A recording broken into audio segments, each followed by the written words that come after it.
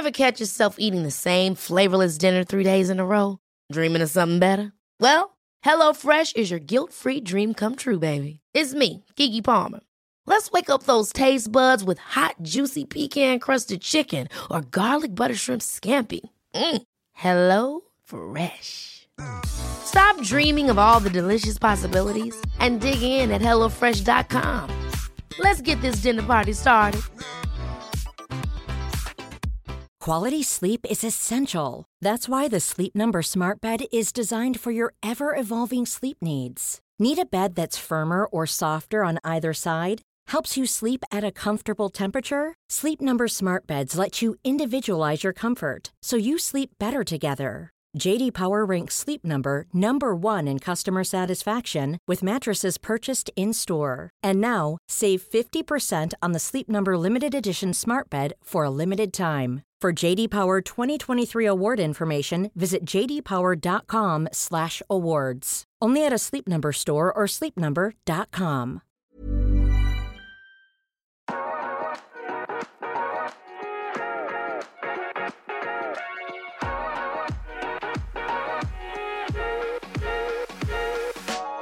Hey man, it's an absolute pleasure to have you on. How are you? I'm very good. Thank you very much for having me on.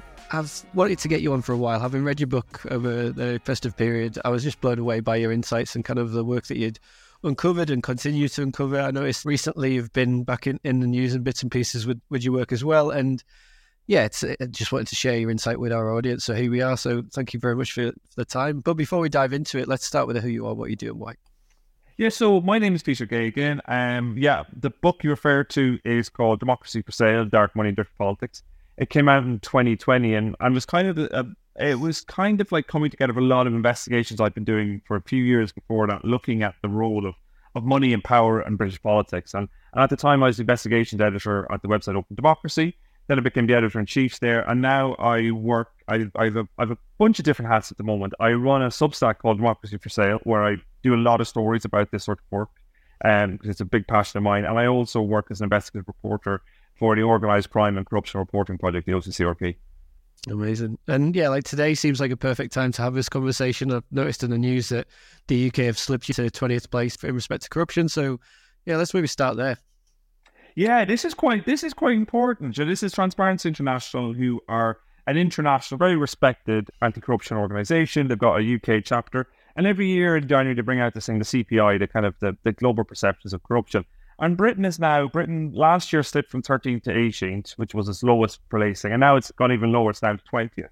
And the main reason for this is the PPE contracts, which actually was an issue I was reporting pretty early. It was a story I kind of was reporting from kind of pretty almost the start of the pandemic. And that's been the big thing. Obviously, there's been a lot of news about that. We know a lot of, Michelle Moan's been in the news, but there's other people too around the kind of, there's the VIP lane for COVID contracts, etc. And I think what the Transparency International survey and the finding, I think it changed a lot of people's experiences. I think it's not something that's come out of the blue, I think, in many respects. Like I wrote last week on my Substack, and it was also in the Times, about the failure to appoint, Rishi Sunak's failure to appoint an anti-corruption champion in Parliament for the last 18 months. And it's just quite clear, you know, this is a government, for all manner of reasons, that seems to have a very, very lax attitude when it comes to issues of corruption. So in some ways, it's the right time for us to be talking, but it almost feels like if any week over the last 2 or 3 years and something would have been happening that week that we could have pinned this conversation to as well. Yeah, exactly. But I guess, like, in respect to the wider picture, it's something that's been evolving over a number of years. Obviously, when we first started to see a coalition of government, it wasn't that long ago that I recall David Cameron actually saying that lobbying is going to be the next great scandal waiting to happen. And since then, we've had an awful lot of evolutions, both in the UK and wider afield. But yeah, like we can't really have this conversation without mapping back to the beginnings of Brexit and how kind of Brexit evolved, and I guess like also the DUP and ERG, and it's kind of one of the beginnings in respect to your book Democracy for Sale. So I'd love to get your insights on that. Yeah, so it was really interesting that the entire book, like a lot of the work I've been doing over the last, coming on now for 6 years, I didn't think I would ever do. It wasn't something that I thought. I was an investigative journalist. I used to work for Channel 4 to make dispatches. I set up a thing in Scotland called the Ferret, which is an investigative cooperative, a lot of investigative work. But money and politics was something I really didn't report on all that much. And I was actually working as a stringer, as a freelance journalist for the Irish Times back in the middle of 2016, when my editor at the time sent me up to Sunderland to write a story on kind of just before the Brexit referendum, what people are feeling, taking the temperature in Sunderland. A place probably not that far away from where you are now, Peter. And I was sent up there, and while I was there, I noticed this advert in the Metro, the newspaper, a big wraparound advert that "Vote Leave, Take Back Control," which was the official Leave slogan. And on the back, it had a little crest of the DUP, and it said, "Sponsor, this ad was brought to you by the Democratic Unionist Party." And I thought that was very interesting. So I used to work as a journalist in Northern Ireland, so I was aware of the DUP. I knew that they didn't have any voters in Sunderland. I knew that they weren't the kind of party that normally spends large sums of money outside of Northern Ireland. But I also knew that under a loophole that dated back from the Troubles, political donations in Northern Ireland were kept secret. So unlike the rest of the UK, we didn't know who gave money to Northern Irish parties. And so I ended up publishing an investigation about 9 months later into the DUP's Brexit spending. I found out that they'd received almost £500,000. Had been funneled through a very shadowy thing called the Constitutional Research Council, which sounds really grand, but was actually just one guy in a semi-detached house in the outskirts of Glasgow, a guy who'd previously been in business with the head of Saudi secret intelligence and a Danish gun runner. There was aspects of this story that felt like a thriller.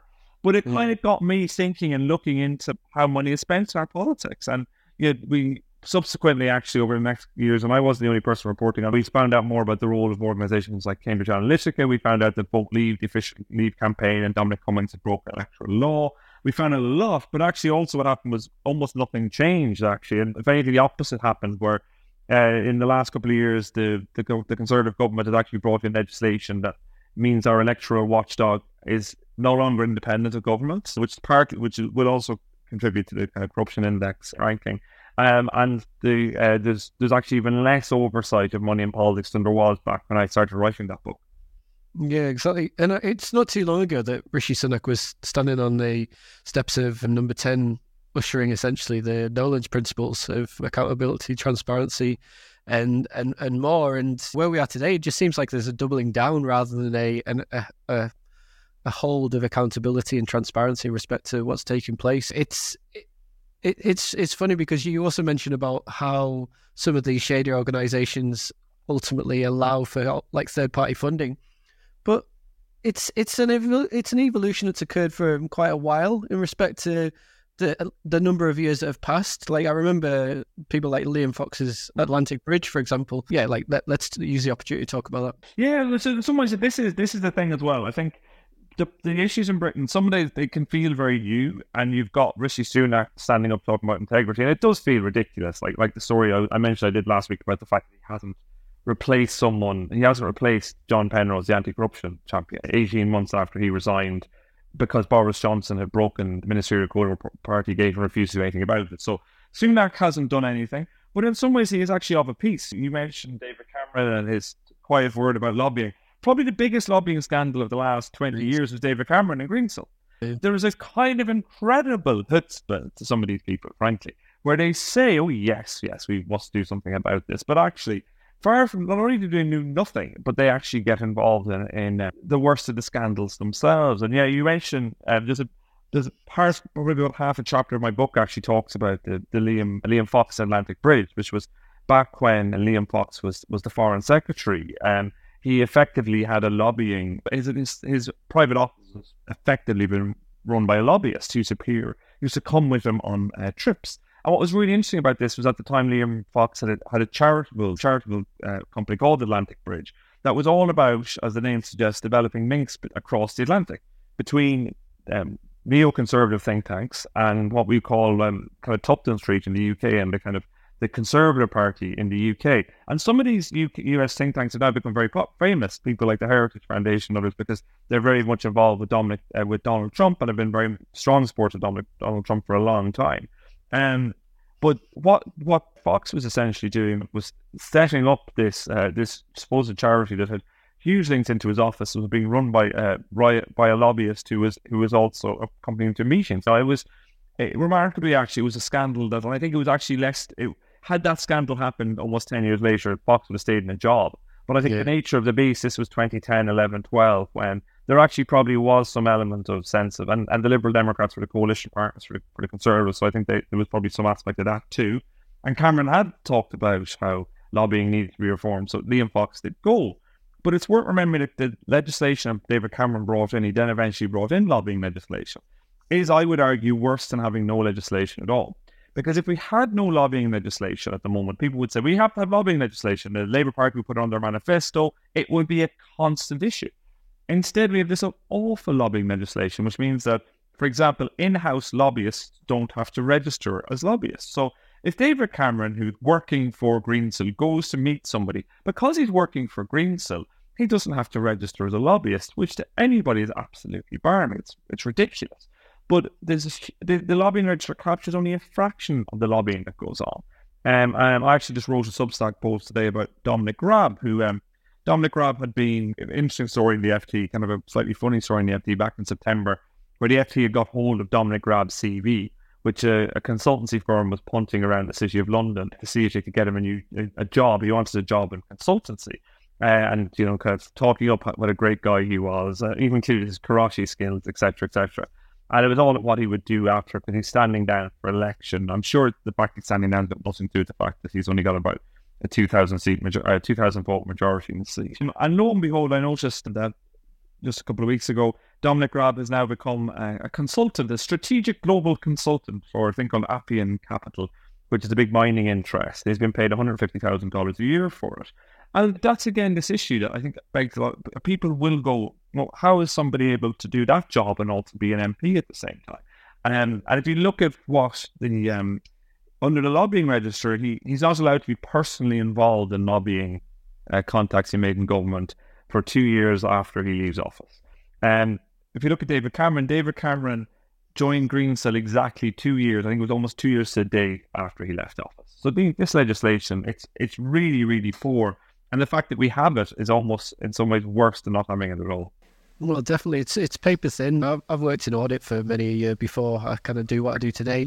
Looking at some of the things that we see today, I'm like, well, this is just so blatant. Like the conflicts of interest, even at our base level, is just there to be kind of dumbfounded by what we end up seeing. But I think it's that ability to distract people. We talked about funding a little bit, but there's a lot of parallels between people that fund groups in America and the more nowadays, because they keep on leaning more to the right than centre right. But the funding of groups in America and also the funding of groups in the UK, there's a lot of similarities there. But then equally, that ability for that whole dead cat scenario, just have a scandal after a scandal after a scandal after a scandal, and lose people in the depths of the narrative to ultimately just allow for the ushering in of just absolute blatant wrongdoing. Naomi Klein's touched upon this in things like disaster capitalism, but this whole Brexit influence game has really changed the game of the political landscape. So again, I'd love to get your take on that too.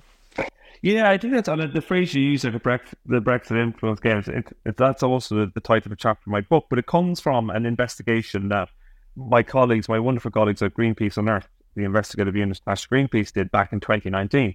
And they basically they did a sting operation against the Institute of Economic Affairs, which is the oldest kind of libertarian think tank in the UK. It doesn't declare its donors. And a Greenpeace journalist posed as someone who had an interest in the meat industry, in US meat, and wants to get access to the UK. And you had undercover, you had the head of Greenpeace, of the Institute of Economic Affairs, saying basically for £30,000, we'll write a report that will say the things that it'll agree with what you think, basically. You won't get to write the report, but it'll agree with what you think. And we'll get you a meeting with a cabinet minister, etc., etc. So lots of access. And in that meeting, in that undercover, Mark Littlewood is just departed as the head of the Institute of Economic Affairs, says that we're in the Brexit influencing game. And I do, that's probably a central thesis in my book, is I do think Brexit did change. It kind of supercharged a lot of stuff that was happening. You saw these sort of groups that were quite fringe, like the IEA, quite fringe, seen as a bit cranky. Yes, they got money probably from corporations, some Tory donors, etc. Didn't declare where it came from.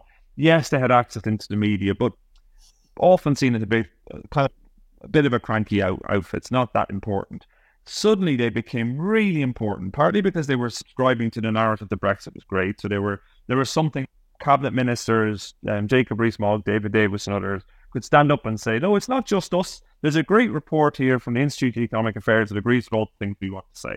So that was really useful. It provided a kind of a fig leaf, but also incredible access, as we then saw with Liz Truss.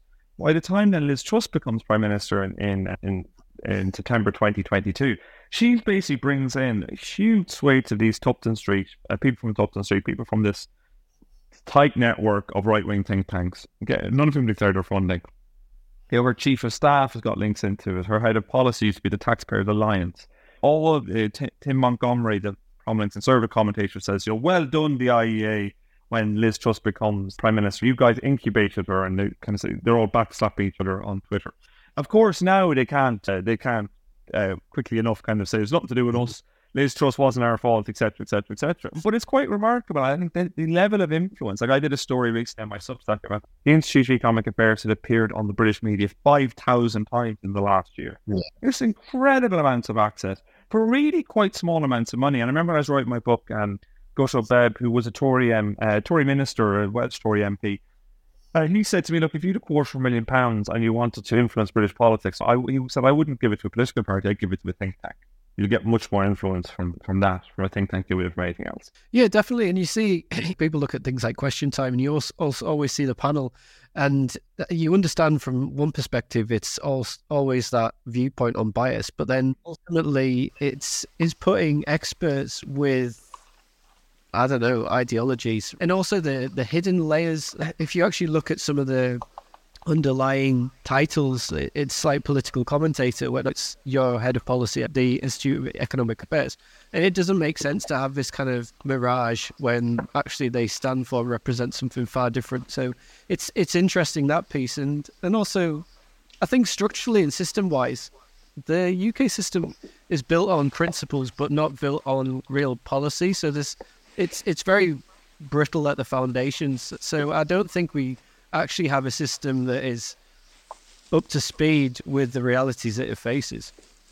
I think that's really true. I think there's a couple of things that go on. You've got in terms of like people not understanding where these people come from, like most people do not know who the Institute of Economic Affairs are, and they sound like the Institute of Fiscal Studies or something. They sound really venerable. When I started doing this work, I never knew who any of these groups were. I only got interested in them actually when I saw the Legatum Institute back in 2017 maybe, or 2018, published a paper, and it was about the Northern Irish border, which is near where I'm from. I talked about it was just a terrible piece of work. It was solutions to the Northern Irish border, and one of them was like having basically like blimps looking after the border. It was like crazy stuff. And I was like, who are these people? How are they getting the access? And that's how I ended up writing about them. But I think more generally, we do have a structure, and a political structure that's really, really open to abuse. And part of the reason it's open to abuse, I think, is this kind of weird perception amongst people in Westminster. And actually, for a long time amongst political journalists, I think it's slowly starting to change, but not as much as I would like it to, that everything is fine. There's nothing to see here. British politics is all totally above board. Anyone who's saying otherwise is a bit of a conspiracy theorist. I think that the COVID and the COVID contracts has changed that a bit, but not as much as it should. Yeah, definitely. But I think also that ability to influence, traditionally, if you mentioned about giving money to think tanks rather than political parties, but that ability to work through a third party to take away ownership and accountability, but still have the level of influence there. We see it in America, we see it in the UK in respect to how dark money operates. So, yeah, again, I'd love to get your take on that. Yeah, no, it's a huge issue, I think. I think it's a massive issue. I think it's probably the biggest issue. I wrote about this again on my Substack before Christmas about basically the British government brought in, the Conservative government, a couple of months ago, a series of quite sweeping changes to electoral, to how elections are done in the UK. They did it through statutory instrument, which means it didn't have to be voted through Parliament. They did it with almost no debate, but what they did was they increased significantly the amount of money that you can give anonymously to British politics. And the amount of money things like unincorporated associations, which sounds complicated, but basically they're groups of people who don't even have to file accounts, can give to British politics. So we're seeing there's potential to give more dark money to British politics. It's never been as high. And there's so many ways to do it. You can basically, somebody with a wife and 2 kids can effectively give £50,000 anonymously to British politics now. And £50,000, it's worth reminding, is the cost of the leaders group of Conservative donors. So if you give £50,000 to the Conservative Party every year, you get to have dinner with Boris Johnson and senior cabinet ministers 4 times a year. That's incredible access for £50,000. That's really a huge access. And a lot of people would go, they'd be surprised to find out they don't know this happens. There's no minutes taken of these meetings. So we have this potential in the UK to use particularly third parties, and they've done nothing about this. So the government has changed all these It's not as it'd be different to government just say we're not doing anything with election law legislation. We're not going to touch it. No, they've not done anything about the things that they've been warned about. So the Commission on Standards in Public Life, which is run by Lord Evans, the former head of MI5, so he's not a pretty established figure. He's not he's not on the fringes. They brought out a report about 18 months ago that said, look, you need to do a lot of things to stop dark money in British politics, stop foreign influence, including closing these loopholes around unincorporated associations. The government then brought in an Elections Bill and Elections Act that did nothing for these issues, did nothing about unincorporated associations, did nothing about foreign influence, but did mean that you had to bring voter ID to be able to vote, and did also take away the independence of the Electoral Commission. Now the government has increased the amount you can spend anonymously, increased thresholds for donations without having to be disclosed, and has done nothing about the actual problems that we see. So no, it's really, really bad. You can see actually just today in the Times, there's an interesting report, kind of slightly buried in the Times, about how the Conservative Party is now lining up, because one of the things that the Elections Act did was actually give the vote to about 3 million British people who live abroad and hadn't actually bothered to keep up their registration. So now you can indefinitely live abroad and vote, which seems to be based on the Conservatives' assumption that these people will vote for the Tories. I'm not actually sure that's true, but there's a report in the Times today that says that the Conservatives have hired people to actually kind of go and mobilise these groups so they can act as their proxies and vote on their behalf in the UK. The law also allows these groups who are abroad to act as third parties and give money to British politics. So actually, far from making it harder to make for foreign influence in British politics and foreign donations, the government has made it easier. So it's a really crazy situation. Yeah, definitely. And that ability, historically, I think it's like a 15-year removal of the 15-year limit in respect to expats. That was historically something that say, I'm from Cumbria, right? I grew up in and around Carlisle. So if I'd lived abroad and came back, then I'd really have to go and vote in my constituency. But what they're doing at the moment is hiring voting coordinators to speak directly to these people and say, oh, we would like you to vote in this area, which just by chance has a very slim Tory majority. But it's just to me, it looks like a desperation in respect to a cling to power. And at the same, you're bringing in things like voter IDs, and that restricts people. I think it restricts about 2 million people that reside in the UK to vote because they don't have respective ID. So that's going to be a challenge. And we mentioned about the dark money element, but also the ability to change the sums of money that you can spend on elections. Like beforehand, it was about 19 million. Now they've upped it to 35. So I personally, I'm quite fearful. I feel a big wave in the UK of a desire for change. People are like so sick and tired of this nonsense. But you kind of see also a doubling down of a party akin to kind of 97 when they were so desperate to remain in power. It looks like the British people have a choice between a party out of ideas and out of solutions and out of anything on a willful desperation to cling on to power, and also opposition to that is the ability to enact change. And I just hope, as an eternal optimist, that British people actually do take the route to change, because if we don't, we could end up in a very dark situation. We haven't touched upon it yet, but we mentioned briefly about things like Cambridge Analytica and digital influential behaviour. Like, maybe it's a good opportunity to dive into the realities of how digital is influencing people's reality. It was very interesting. I think this election is going to be fascinating to see around that. To see, like, there was some, if you look at like Facebook, the Facebook ad library, where there you can see how much people have spent on ads on Facebook, which really is still by the only bit of transparency you can get on the internet about where Google has an ad library, but it wipes every 3 months. You can actually have 3 months of ad spend. And it's interesting, the Tories have been pushing Rishi Sunak, spending quite a lot of money. We saw at the last general election a lot of like kind of third-party campaigners popping up. I reported on them a lot and spending pounds, actually total hundreds of thousands of pounds. I think it was about £700,000 in total on Facebook ads, declaring nothing. Hadn't declared a single donation. So you're like, well, where did all this money come from? And nothing, they disappear into the ether and nothing is done. So there is that history. And so it'll be very interesting to see what happens in this election. The Conservatives are working with Isaac Levido, who was involved in the last election campaign. And this is worth remembering, like, the Conservatives ran a really dirty election campaign in 2019. Online, they did things like they rebranded their Twitter account as a fact-checking account during the live debate. And this was all really quite grim. But how much this is an impact on voters is still very much a moot point when it comes to academics. In terms of, I think in close elections and stuff is probably quite significant. I think I'm going to be very surprised the next general election is close. Maybe I'm wrong. I just feel like the Conservative Party are really running on empty now. So maybe it won't be that significant. But I think it has a tonal issue as well. I think in terms of winner, even if it doesn't change people's vote, I think it sets a tone for debate. And it sets an expectation for debate and discussion, which I think is very low and is actually genuinely really damaging. It can be damaging to democracy. So I think there's a huge question, there's still massive questions about like what some of those debates will look like in the UK and in the US as well. But fundamentally, you still have so little oversight. As I say, the Facebook ad library, which is the guts of 5 years old, is the only thing that we have that tells us about how parties are campaigning online. And I'm also very interested what are the motivations? Who's working along with these people? Who are the PR people around this? Who are the consultants? What kind of messaging that's been created? The architecture of messaging that's created around this. I think that you've actually seen it. We're seeing it at the moment with the green agenda. You know, I wrote a big piece of the Times that we supplement on this recently about the kind of pushback against net zero. And what we've seen there is like this campaign, this campaign in Uxbridge in the by-election back in the summer, which the Tories just about managed to win, on the back of which, you know, very strong anti-ULEZ, very strong and behind like an anti-net zero. And that does move the dial. Like it looks like Labour are about to ditch their £28 billion green energy, green investment commitment.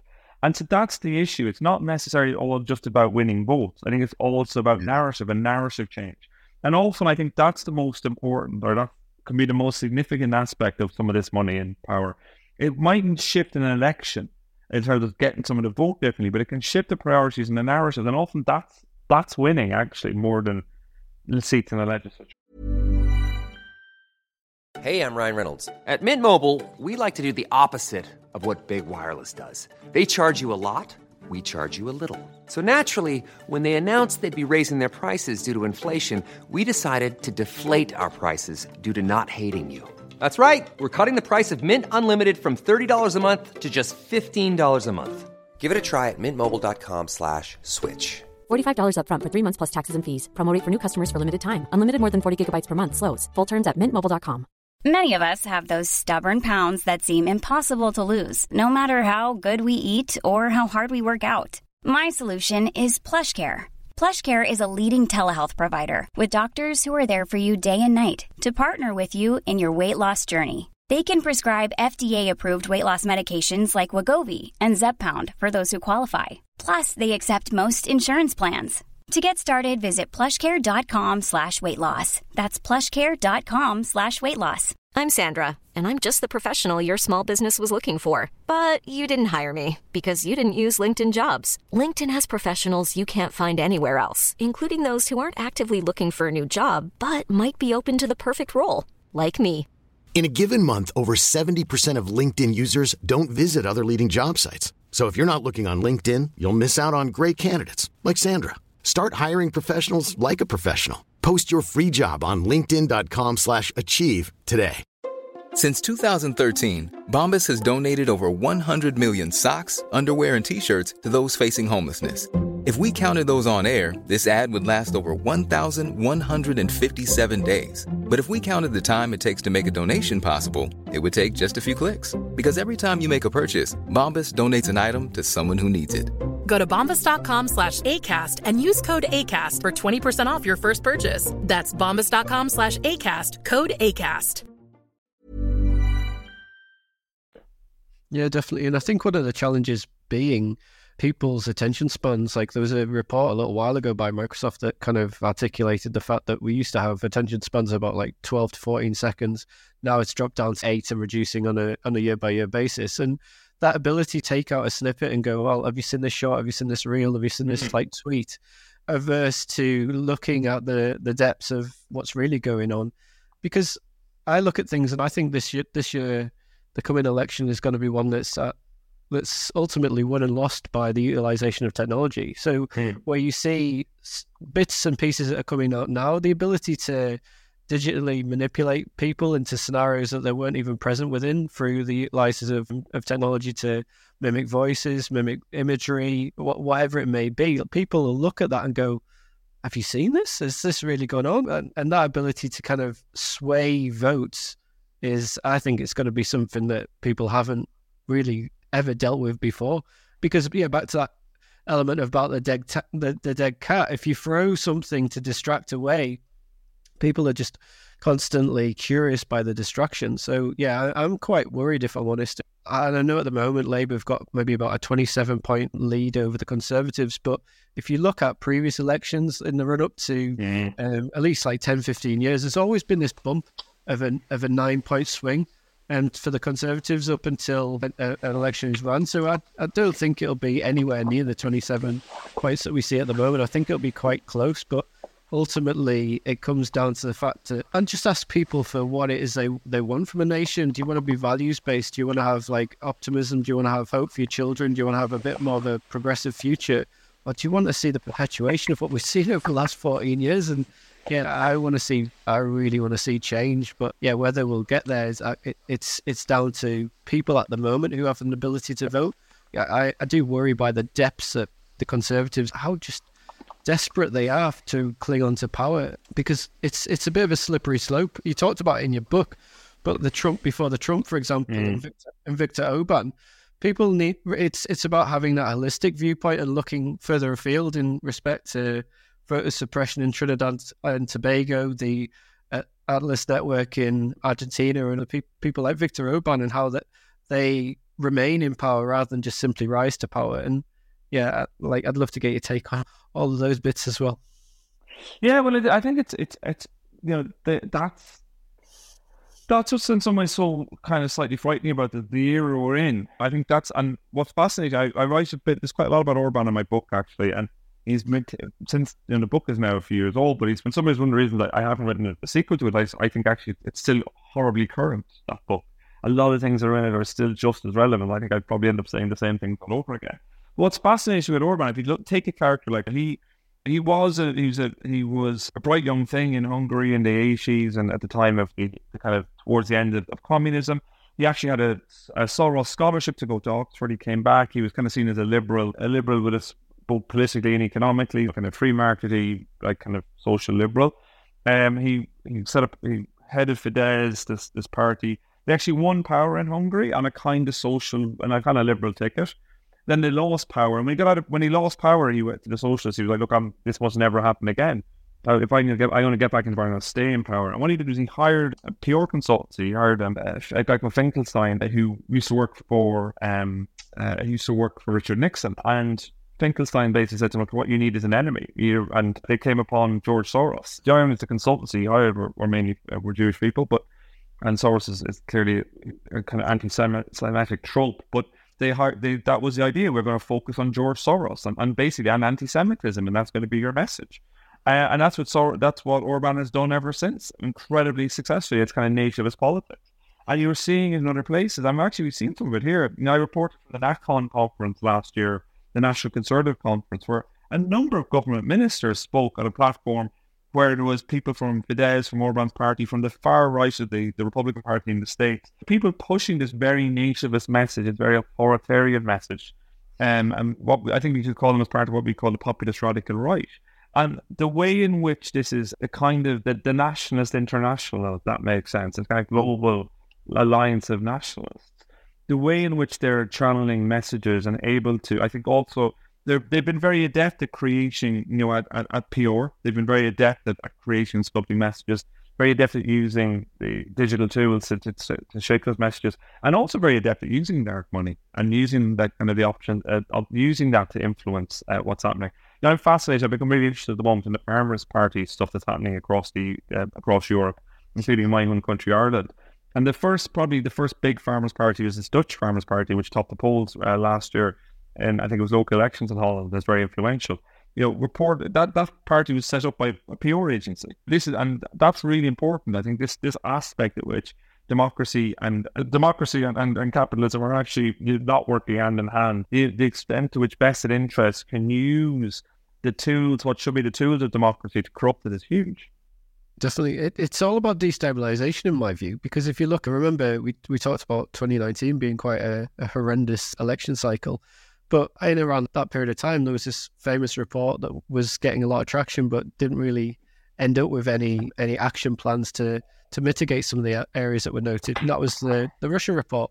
It was flagged during the election, and there was also I remember the committee members coming out after the fact and doing a press conference just to articulate just how serious this is.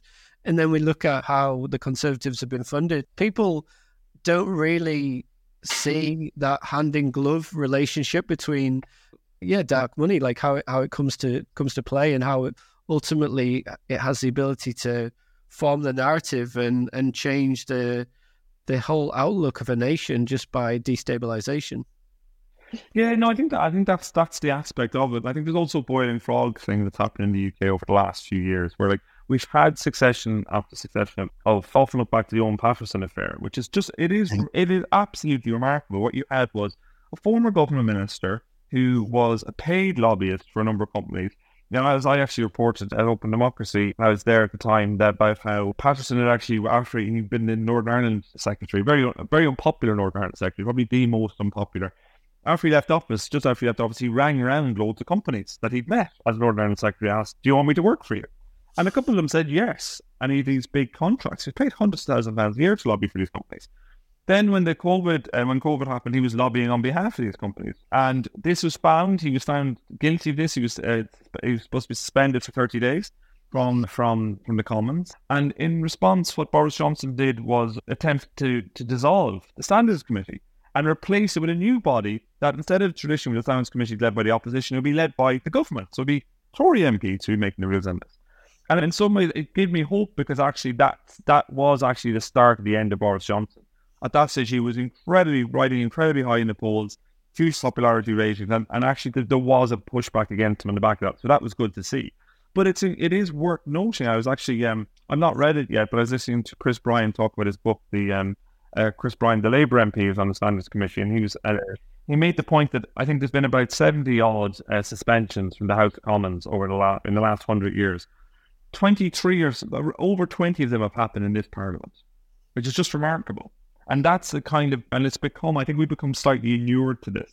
It's just something that happens. And I think that's really, it's something that's really, there's an aspect where it's really pernicious, but people, I think, can feel disempowered because it feels like it's happening all the time. And I think that's why it's so important for politicians and for others to actually stand up and say, no, there's something we care about.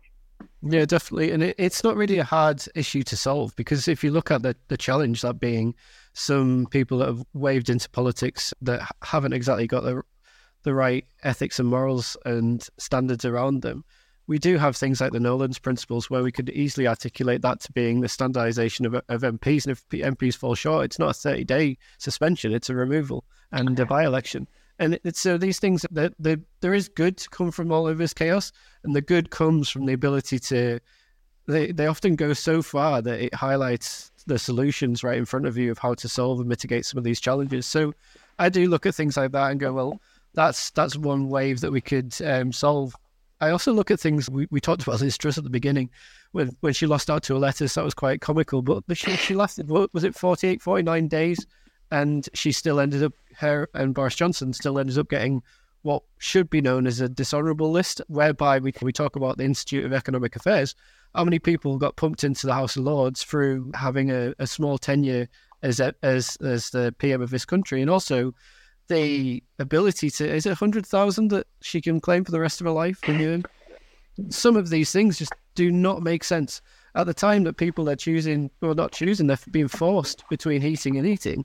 How does this play out when the pandemic was at its peak, and there was often that line of there's one rule for them and others for everyone else? It's like, this is what we play at the moment. Like, MPs that haven't ever been held accountable because of wrongdoing from, I guess, like the leaders at the top, and that filters down. Yeah, I think that's it. I think there is a kind of the fish rods from the head syndrome to this. And I think there's an aspect in which we have set up a system as well where political parties run on private money largely. They have to raise private money, so that within the process of that, you end up asking, well, who's going to give us money? So we've accepted a system where access is sold. And so that's on its own actually creates a huge amount of moral hazards anyway. Even for the most honourable of members, that's already a massive moral hazard. But at the same time, exactly, we've got a situation. I did an investigation into donors in the House of Lords, Conservative donors, particularly party treasurers, and discovered that for £3 million is the going rate for a party donor. That is incredible. That is selling seats in the House of Lords, in the legislature. That is something that happens. That is something that is actually just naked corruption. And we tolerate that. And we tolerate this fiasco where people who happen to work for, made Boris Johnson feel good by telling him nice things for a couple of months, get, at the age of 29 or whatever it is, get put into the House of Lords forever. This is shocking. Absolutely shocking. If it happened in other countries, we would be incredibly critical of it. And I think that's it. I think there's some things that can be done in terms of Nolan principles, in terms of some aspects of legislation. But I think there's also some quite kind of almost built-in systemic issues that we actually that need to be really grappled with and need to be said, actually, this is not okay. This is really not okay. And it has to be named as such. It has to be named. I think the seats in the House of Lords for Donors actually has to be named as corruption. And we have to call it that. So we can call it that. And then we can talk about other things like second jobs and say this is problematic for these reasons. And we can then have a useful, balanced conversation. But until we do that, I think we're going to go around in circles. The word corruption is often negated for a softer term called cronyism, and people go, "Oh, that's just friends and donors. It's fine." But no, corruption is serious. Having previously worked within audit, looking at rules and regulations throughout the world, the UK is really, really weak when it comes to laws and legislation around corruption. And it's because, back to what we said before, I think there's always been that gentleman agreement, that kind of handshakes, and we'll do everything above board, but there's no underlying legislation to hold people accountable for their actions. And because we don't see the accountability that should take place, we talked about COVID contracts, but if you, first and foremost, if you're getting a huge windfall of funds through simple connections with political members, then the ability to claw back that money and hold people accountable, at the moment, it just looks like Michelle is the only person that they're gunning for, but she's one of many. And when we start looking at people that have also facilitated this within government, you shouldn't be able to claim that parliamentary privilege to avoid scrutiny and accountability for your actions. People should be a little bit more harder in respect to what takes place, because I honestly don't think that people see the impact of that loss of revenue. So when you look, Brexit, for example, is a 4% loss of GDP, and people go, 4%, it's not much. It's 100 billion. But then when we start seeing things like COVID contracts and the accumulation of that, and how much wealth is lost that way, we start then looking at, I looked today, I think it was Rishi Sunak and his wife's relationship with, is it Infosay? Yeah. That's just insane. Yeah, so I did a story on that recently too. Infosys have been put onto big procurement contracts, which potentially they could get a lot of new contracts in the back of. And I think this is where it's interesting, that, you know, because we don't have. So Rishi Sunak's wife she's very, very wealthy. Rishi Sunak's the wealthiest person to ever be in Number 10 by quite a long way. He has a lot of money. And it was interesting when he finally belatedly brought out his tax returns last year, and most of the money came from shares, from dividends from shares in the US, and he paid an effective tax rate of about 22%, which very few people, nobody earning that. If you earn that much money, if you earn 50 grand a year on PAYE, your effective tax rate is a lot higher. And he was a couple of £1 million a year. And his wife owns, it doesn't sound like much, 0.93% of Infosys. But it's 39 million shares, and his wife's shareholding is worth about 600 million, give or take, pounds at the moment. So that's a big lot of a company. Last year in dividends, she got paid more than £30 million in dividends by Infosys. And over the last years, Infosys has been getting more and more government contracts. And that's not to say that they're getting the contracts just because Rishi Sunak is there or whatever else. But you are talking about potential conflicts of interest. You are talking about a company that really is now politically incredibly well connected. And also you're talking about a company that share prices are affected by a company's ability to get government contracts. When countries get government contracts, the share price goes up because of the expectation you would get more contracts. And when you have a shareholder that's worth £600 million in a company and it's paying dividends at 3%, which is what Infosys pays, you don't have to do the maths and go, actually, there's a lot of money, there's a lot of potential money here.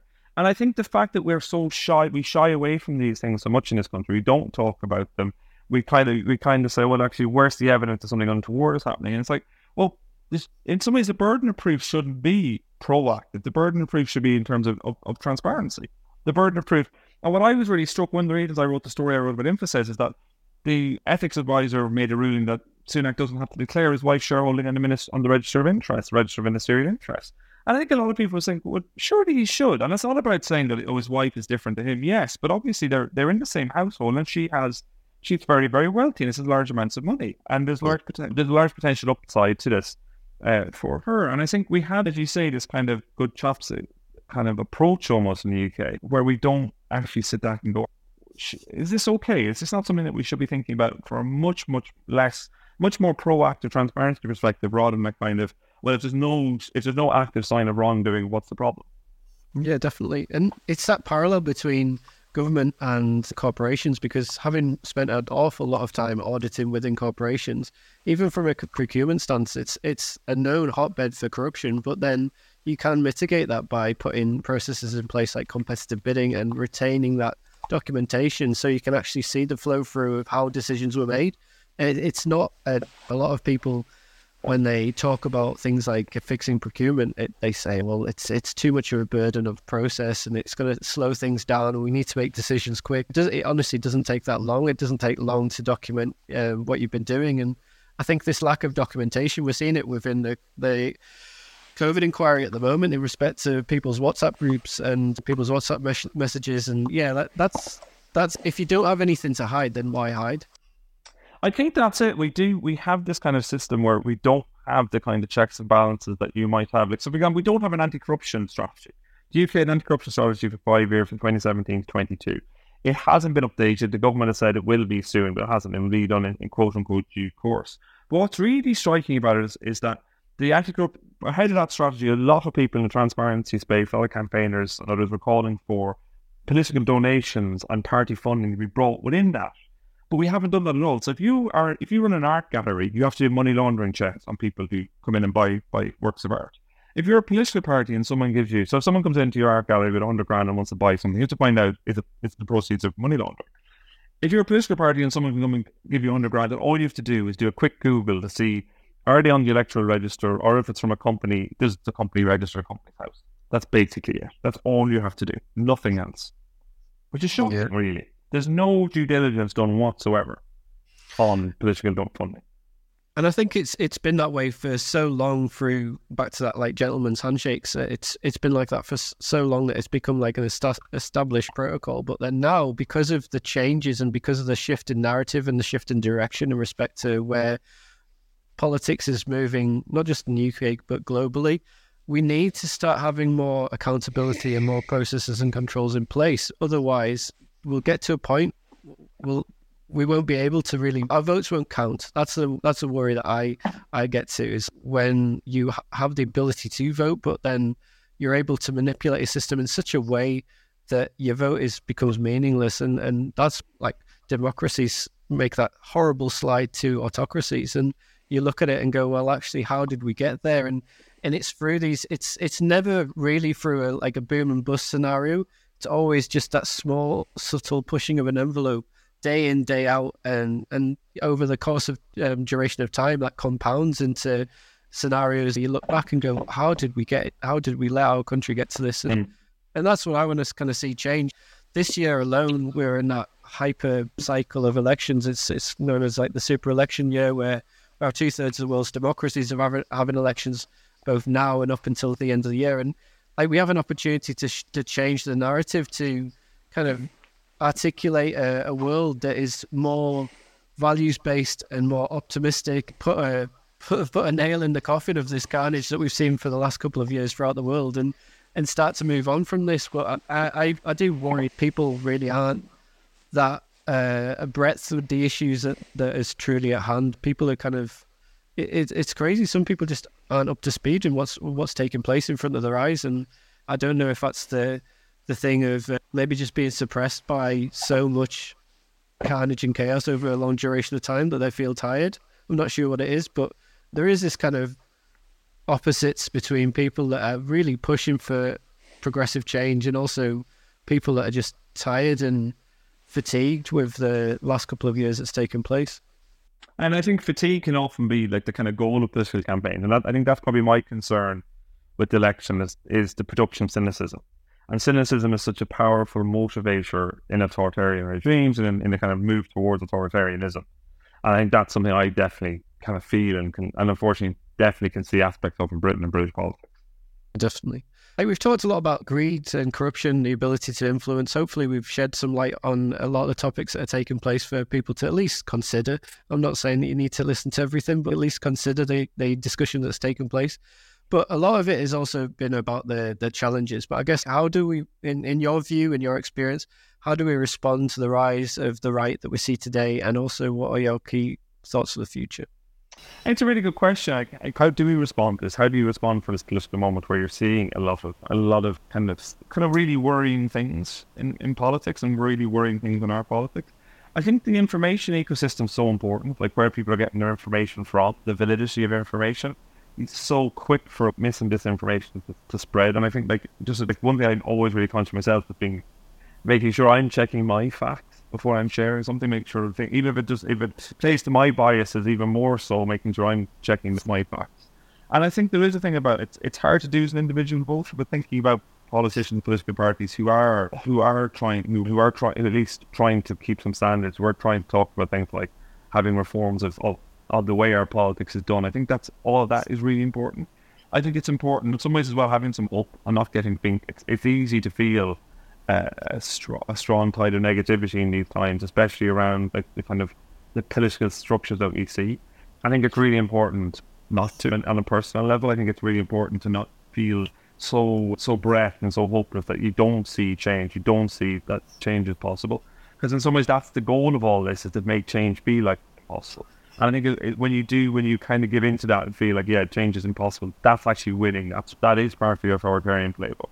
And I think that's the bit when I look at the future, I think it's so important. It's so in seeing the potential for change and the sense that you see, it has been, the rise of new types of social movement, I think, are really interesting. The climate space brought in a whole new raft of social movement, a whole new way of organising. I think all that's, it's still in its infancy probably, but that's all really interesting. Like, it is still, it's not as cut and dried, it's not as definitive as sometimes it can feel. I think that's probably my kind of slightly Panglossy and hope for the future. Yep, amazing. It's been an absolute pleasure chatting to you. Before we kind of close out, I've just got a few questions from our audience. So the first being, one particular person wanted to understand your viewpoints on free ports within the UK. I think it's really interesting. I think I kind of started looking into free ports a few years ago when the government first came out. It was a bit like, there's been a lot of concerns internationally about free ports. There's kind of money laundering and problems with not just money laundering, but other aspects of free ports. And they kind of don't make much sense in Britain, because Britain is actually quite a low tax jurisdiction. So it doesn't really, like, Britain's kind of like a big already. So what's going on with it? Yeah, and I think what we've seen from Teesside and Teesside, I still can't believe there hasn't been a National Audit Office investigation into them. I think it's really concerning what we've seen with Ben Houchin and his mates up in Teesside. Private Eye's done amazing work on it. I've started doing a little bit of digging, I must say, myself into some of the other free ports. I think at the most charitable reading, a free port seems to be not particularly useful policy. At the most concerning reading, based on what at least we have from T's work, there seems to be huge, I think, concerns about how they're operating, the spend of public money on them, and who's benefiting from these things. Yeah, from the Teesside perspective, not everybody will be able to speed with it, but if you could maybe give some highlights in respect to that particular case. Well, what effectively you have in Teesside is a huge transfer of public assets, particularly land, to a company that is owned by a couple of people. A huge transfer of funds from the purchase of these public assets to the same company, which seems to be collected into Ben Houchin, the Conservative Mayor of Teesside. A huge concern. Like, it seems as if the public is on the hook for all the potential losses that could accrue at Teesside, while it's the private company that has inexplicably been given these contracts and been given this huge amount of land for almost no money. That is on the hook for all, that stands to benefit from all the upside. So I don't understand. Is that supposed to be Brexit Britain, where we just have a kind of a mass transfer of assets from the public to the private, and somehow that's going to create new wealth? I see no evidence of that. Yeah, it's a correlation between, I think it was like £97 that they paid for the land, and it's valued over 100 million. So you're looking at that, go like, you can't comprehend it. For me, like at the moment as we record this, a lot of people are past tense talking about things like the Postmaster scandal in respect to Horizon, due to that absolutely amazing show that was on ITV. But me personally, I'm looking at this and going, well, this is another scandal waiting to happen, and it feels like it's just simmering away in the background. And I think that, sooner rather than later, that'll kind of reveal its realities. And I know at the moment that there's a discussion about going through like an independent review in respect to corruption, but Yeah, who knows? Who knows what's going to happen there? Just the simple maths just don't add up. £97 for £100 million worth of land just don't make sense. I'm intrigued to see how that flows out. Another question from our audience was also that of what are your viewpoints in respect to how opposition parties counter the current challenges that we see in front of us in respect to the Conservative Party and wider field of Republicans in America? I think the one thing I like from my kind of anti-corruption bailiwick and from the things that I'm interested in, I would love to see a unified opposition with a series, not just a recommitment to Nolan principles, but a set of proposals about what we would do. What we would do, like to end, the Labour Party has said that they would end the House of Lords, but they've actually given very little detail about what that would look like. But a series of actual concrete steps of what we would do tackle the rot in British politics. I think that would be really important. Something I'd love to see. Yeah, amazing. Yeah, I could chat to you all day, but I just want to close out and say thank you so much for your time. If you want to finish out with any key thoughts and takeaways you want to leave with our audience, that'd be amazing. Oh, thank you very much, Peter. It's been lovely to be. It's been great to be here. It's great to talk to you. I think, I guess my big takeaway, I think I would kind of make the case for people keeping informed about what's happening, people keeping an eye, people keeping abreast of what's going on. I think journalists like me, others in the space are all trying to kind of bring these stories to life. And the more everyone can do to kind of keep themselves informed about what's happening and support the kind of work that we all do, that's great. Amazing. And how can people get in contact with you if they want to? The best place to find me is on Substack, actually. I have my Democracy for Sale Substack, so you can subscribe to that. And actually, if you respond to emails on that, you'll actually go straight to my inbox, so I'll see it. Amazing. Thank you so much for your time. It's been an absolute pleasure. Thank you very much, Peter. It's been lovely to hear with you. Thank you for listening to the Purpose Made podcast. Don't forget to subscribe to Purpose Made wherever you normally get your podcasts to hear the latest news and views. You can also find and follow us on Instagram, LinkedIn and Twitter, or contact Peter directly to connect, inquire about Purpose Made, or request to be featured on the podcast. We look forward to welcoming you back soon for another episode.